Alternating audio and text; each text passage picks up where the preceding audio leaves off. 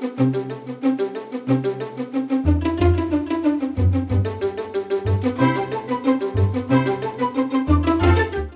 I'm Anthony Day. It's Friday the 9th of October, and in this week's Sustainable Futures Report, I'm looking at Project Drawdown, mentioned by Blair Shepherd of PwC in last week's report. The UK Prime Minister this week set out his view of a green future and laid great emphasis on offshore wind. There's good news and bad news on waste, and there are carbon-saving claims which may not be all they seem to be. The UK aims to achieve net zero carbon emissions by 2050, but also plans to open a new coal mine. Bill Gates is pessimistic about tackling climate change, Greenpeace is dropping rocks, and the Earthshot Prize is announced. Meanwhile, as weeks of wildfires come to an end in California, there are forests still ablaze as far apart as Brazil and Ukraine, and Storm Alex brings floods and fatalities to Italy and France. Last year, Australia suffered its worst wildfires. Their 2020 wildfire season is just beginning. Last week we mentioned a book called Drawdown. In fact, there's much more than a book. Founded in 2014, Project Drawdown is a non-profit organisation that seeks to help the world reach drawdown, the future point in time when levels of greenhouse gases in the atmosphere stop climbing and start to steadily decline. The Drawdown Review, just published, defines drawdown as a critical turning point. The review is the first major update since the original book was published in 2017. The authors believe that drawdown, a far more demanding target than net zero, can be achieved by 2050 or even by the mid-2040s. They summarise 10 aspects of the project. First of all, we can do it. While governments and corporations are taking action, it's nowhere near the speed or the scale required, and emissions are continuing to rise. Nevertheless, many of the means to achieve the objective already exist. There's no silver bullet. There's no one simple solution. Success depends on coordinating the interdependencies between communities, industries, organisations, and nations. Climate solutions have other benefits. For example, clean air improves public health, and green investment creates jobs. There is financial justification. The savings from doing things differently will, they say, outweigh the costs. This may involve the abolition or scaling back of existing industries. Unlike the UK coal communities in the 1980s, there must be a just transition. We must cut the use of fossil fuels, coal, oil and gas, which account for 2/3 of global emissions. We must stop the subsidies to these industries. At the same time as reducing the sources of emissions, we must reinforce the natural carbon sinks, like wetlands, peat bogs and forests. We're missing opportunities, for example, to cut food waste, to move towards a plant-rich diet, to better control refrigerants, some of the most powerful greenhouse gases, to spread reproductive health care and education more widely. The deployment of capital and policy will accelerate the process. The project involves many millions of leaders at all levels. Just as there is no single silver bullet, no single leader can make this happen. People in all levels, in all organisations across the world, must be informed and inspired to work towards the common purpose. Finally, the aim must be to make possibility reality. When Greta Thunberg addressed the US Congress, she said, "You must unite behind the science. You must take action. You must do the impossible, because giving up can never be an option." The review then moves into detailed solutions which will reduce sources and support sinks. It starts by defining sources of emissions and existing sinks. The big three for emissions are electricity generation, 25%, food production, 24%, and industry, 21%, followed by transport at 14%, buildings at 6%, leaving 10% for everything else. On the other side, 59% of emissions remain in the atmosphere, 24% are absorbed by plants, and 17% by the oceans. The review looks at each of these categories in turn and in detail and explains the actions that must be taken. The final section looks at social change and considers how climate change measures can improve society, with particular emphasis on health and education. In the closing pages they say, "What may be politically unrealistic at present is physically and economically realistic, according to our analysis. There is a path forward for the world. The question is how to bring physical, economic, and political possibility into alignment." The UK Prime Minister this week addressed his party conference with the slogan "Build Back Greener." How far will his government go towards making the changes required for drawdown? Let me quote from his speech. "I can today announce that the UK government has decided to become the world leader in low-cost clean power generation. Cheaper than coal, cheaper than gas, and we believe that in 10 years' time offshore wind will be powering every home in the country, with our target rising from 30 gigawatts to 40 gigawatts. We will invest £160 million in ports and factories across the country to manufacture the next generation of turbines. And we will not only build fixed arrays in the sea, we will build windmills that float on the sea, enough to deliver 1 gigawatt of energy by 2030, 15 times floating windmills, 15 times as much as the rest of the world put together. Far out in the deepest waters, we will harvest the gusts, and by upgrading infrastructure in such places as Teesside and Humber and Scotland and Wales, we will increase an offshore wind capacity that is already the biggest in the world. As Saudi Arabia is to oil, the UK is to wind. This investment in offshore wind alone will help to create 60,000 jobs in this country and help us to get to net zero carbon emissions by 2050. Imagine that future, with high-skilled green-collar jobs in wind, in solar, in nuclear, in hydrogen, and in carbon capture and storage. Retrofitting homes, ground-source heat pumps. This government will lead that green industrial revolution. The general comments to the whole of Mr. Johnson's speech were that it was broad on vision but short on details. Beyond offshore wind power, virtually nothing was said about achieving climate goals. Of course, the installation of the wind turbines he described would be a substantial step towards net zero. Aurora Energy Research calculates an investment of £50 billion will be needed to get to the point of powering the whole nation from wind by 2030. Quite a lot more than the £160 million that the Prime Minister mentioned. Of course, it's not intended that the public sector should fund this development, so that amount can be seen as a catalyst invested in improvements to infrastructure. Although we lead the world in offshore wind, we don't manufacture the turbines. They have to be imported. To achieve the targets, it'll be necessary for the equivalent of 1 turbine to be installed every weekday for the whole of the next 10 years.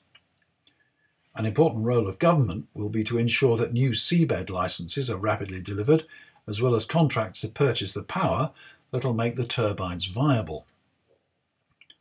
Writing in Private Eye magazine, Old Sparky reports that there is controversy in Suffolk over plans by Scottish Power Renewables to build infrastructure to bring ashore the power from a new offshore wind farm. There will be a 6-mile cable corridor and 2 large new substations.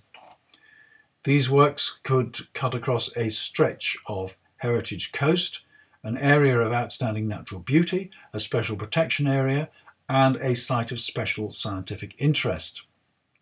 Close to the site is Sizewell, where the existing nuclear power station already has a massive grid connection. Locals don't understand why Scottish Power Renewables doesn't use this as its connection point. A large increase in the number of offshore wind farms can only make problems like this more common. The Conservative Party is, of course, politically opposed to onshore wind power. While winds may be stronger out at sea, the construction of wind farms on land is cheaper, maintenance is easier, and grid connection is generally simpler. But it's not politically acceptable. There's news about waste. First, The Guardian reports that a super enzyme that degrades plastic bottles 6 times faster than before has been created by scientists and could be used for recycling within a year or two. They're also developing a version which could deal with cotton, and combining the capabilities of both in a single organism could permit the recycling of multi-fibre fabrics containing both cotton and polyester. The bad news on the waste front comes from Sri Lanka, which returned 21 containers of hazardous waste to the UK last week. The shipment had been described as mattresses, carpets and rugs for recycling, but was found to contain plastic and polythene waste. This is not the first time that waste has been returned to the UK. The whole issue is problematic, with local councils short of space for landfill and with limited recycling facilities receiving a constant stream of refuse for disposal. Brokers offer to ship the material abroad, insisting that everything meets the relevant regulations. Councils have no money to send inspectors to these remote locations to verify this, and all too often organised crime takes the money, takes the waste, and dumps it. Reduce, reuse, recycle. We can tackle this problem if we can redirect consumer spending to services rather than goods, and if we can redesign products so that they can be absorbed into the circular economy and be repaired, refurbished, remanufactured, repurposed, and eventually reduced to their component materials for recycling. The Ellen MacArthur Foundation continues to promote the circular economy. After Brexit, the UK will presumably no longer be involved in the European Circular Economy Action Plan. It'll be interesting to see what the government puts in its place. 36 people died in California's wildfires, which burned some 2 million hectares.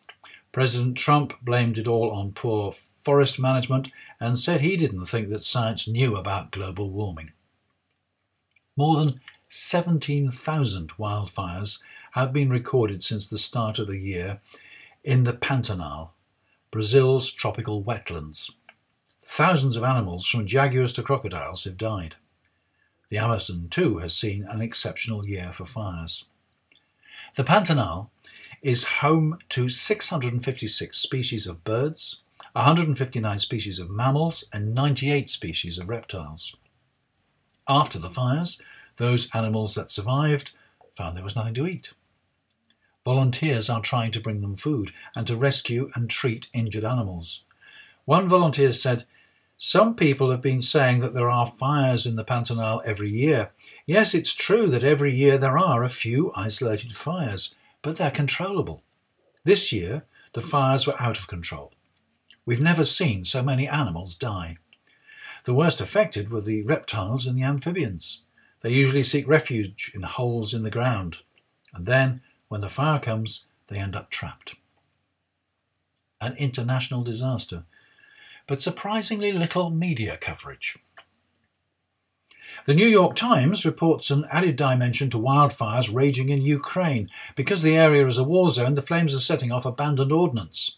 Firefighters are at risk from landmines set off by the heat, and they cannot use aircraft to douse the flames for fear that they will be shot down. At the other extreme, parts of Italy and France have suffered Storm Alex, with severe floods causing death and destruction to property. A macabre twist to the story came when floodwaters washed corpses from their graves. And in other news, inequality is a growing problem. According to the Credit Suisse Global Wealth Report, the top 1% of the world's population own 44% of the world's capital. 1% own 44% of the world's capital. A report from the Stockholm Environmental Institute and Oxfam shows that over the 25 years to 2015, that 1% have been responsible for 15% of global emissions, while the poorer 50% of global population accounted for only 7%. That 1% responsible for twice as much as the lower 50% of population. That's 74 tonnes per head per annum for the rich and just 0.69 per head for the poor. Oxfam's conclusion is that while there is a clearly limited carbon budget, a limit to the total emissions that can be released without causing irreparable damage to the planet, such emissions as remain should come from activities helping the poor and not indulging the rich. A company that produces meatless products has been running television commercials with the tagline, "If you care about climate change, take a step in the right direction with new Quorn." The implication was that by using the product, consumers were reducing their carbon footprint. Complaints were made to the Advertising Standards Agency, who ruled that the advertisement should be withdrawn because it was misleading consumers, although it had been on screens for at least 4 months. No basis was given to justify the claim in the advertisements that consumers would reduce their carbon footprint by using the product. The manufacturers were unhappy because they had received carbon footprint certification from the Carbon Trust, and they said they were consequently obliged to continually reduce their carbon footprint. Good intentions, but they overstated the case. There's a narrow line between truth and greenwash. Greenpeace has been dropping large boulders onto Dogger Bank in the North Sea. The area is nominally protected, but Greenpeace are taking this action to prevent trawlers from fishing there illegally. Bottom trawlers scour everything from the seabed and cause massive destruction. While this is permitted in some places, Greenpeace are laying these rocks to prevent trawling in what is designated a protected area. They undertake to remove these rocks if the government reinforces the regulations. The response from the ministry is that they will be better able to take action after Brexit. To emphasise their point, this week Greenpeace delivered a sculpture to the Office of the Department for Food and Rural Affairs, which oversees fishing. The sculpture takes the form of a 1.5-ton rock, and it'll take a crane to remove it. News from Cumbria this week that the council has approved the development of a new deep coal mine. I've reported on this in the past, and I thought it was refused and all over, but apparently not.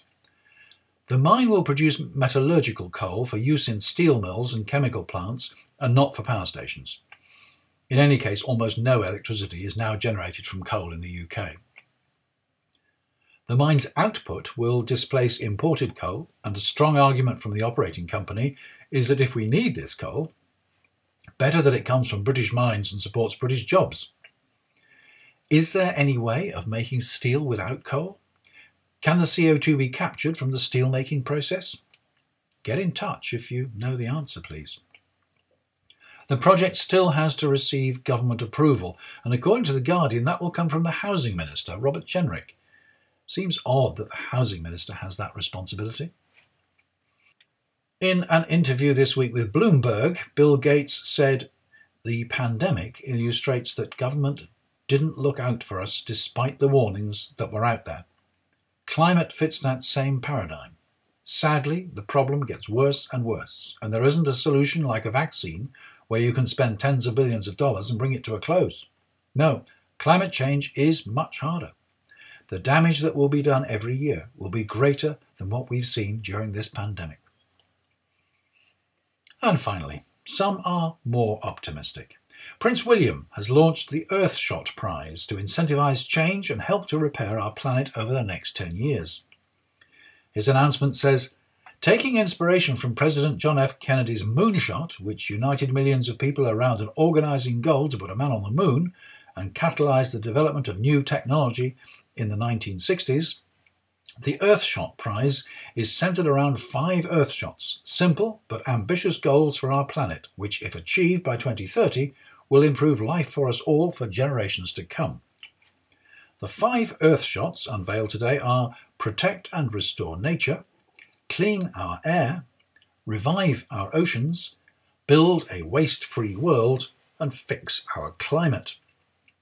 Each Earthshot is underpinned by scientifically agreed targets, including the UN Sustainable Development Goals and other internationally recognised measures to help repair our planet. You can see videos explaining each Earthshot on the website. And there's a link to all that on the blog, as usual. And the blog is at sustainablefutures.report.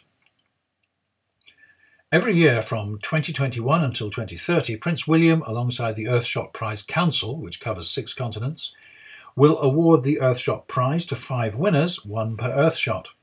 The £1 million in prize money will support environmental and conservation projects that are agreed with the winners. If it does nothing else, Earthshot will help to keep the climate and environmental challenges in the public eye. And that's it for another week. I'm Anthony Day, and that was the Sustainable Futures Report. Thank you for listening, and if you are, thank you for being a patron. There will be another Sustainable Futures Report next week.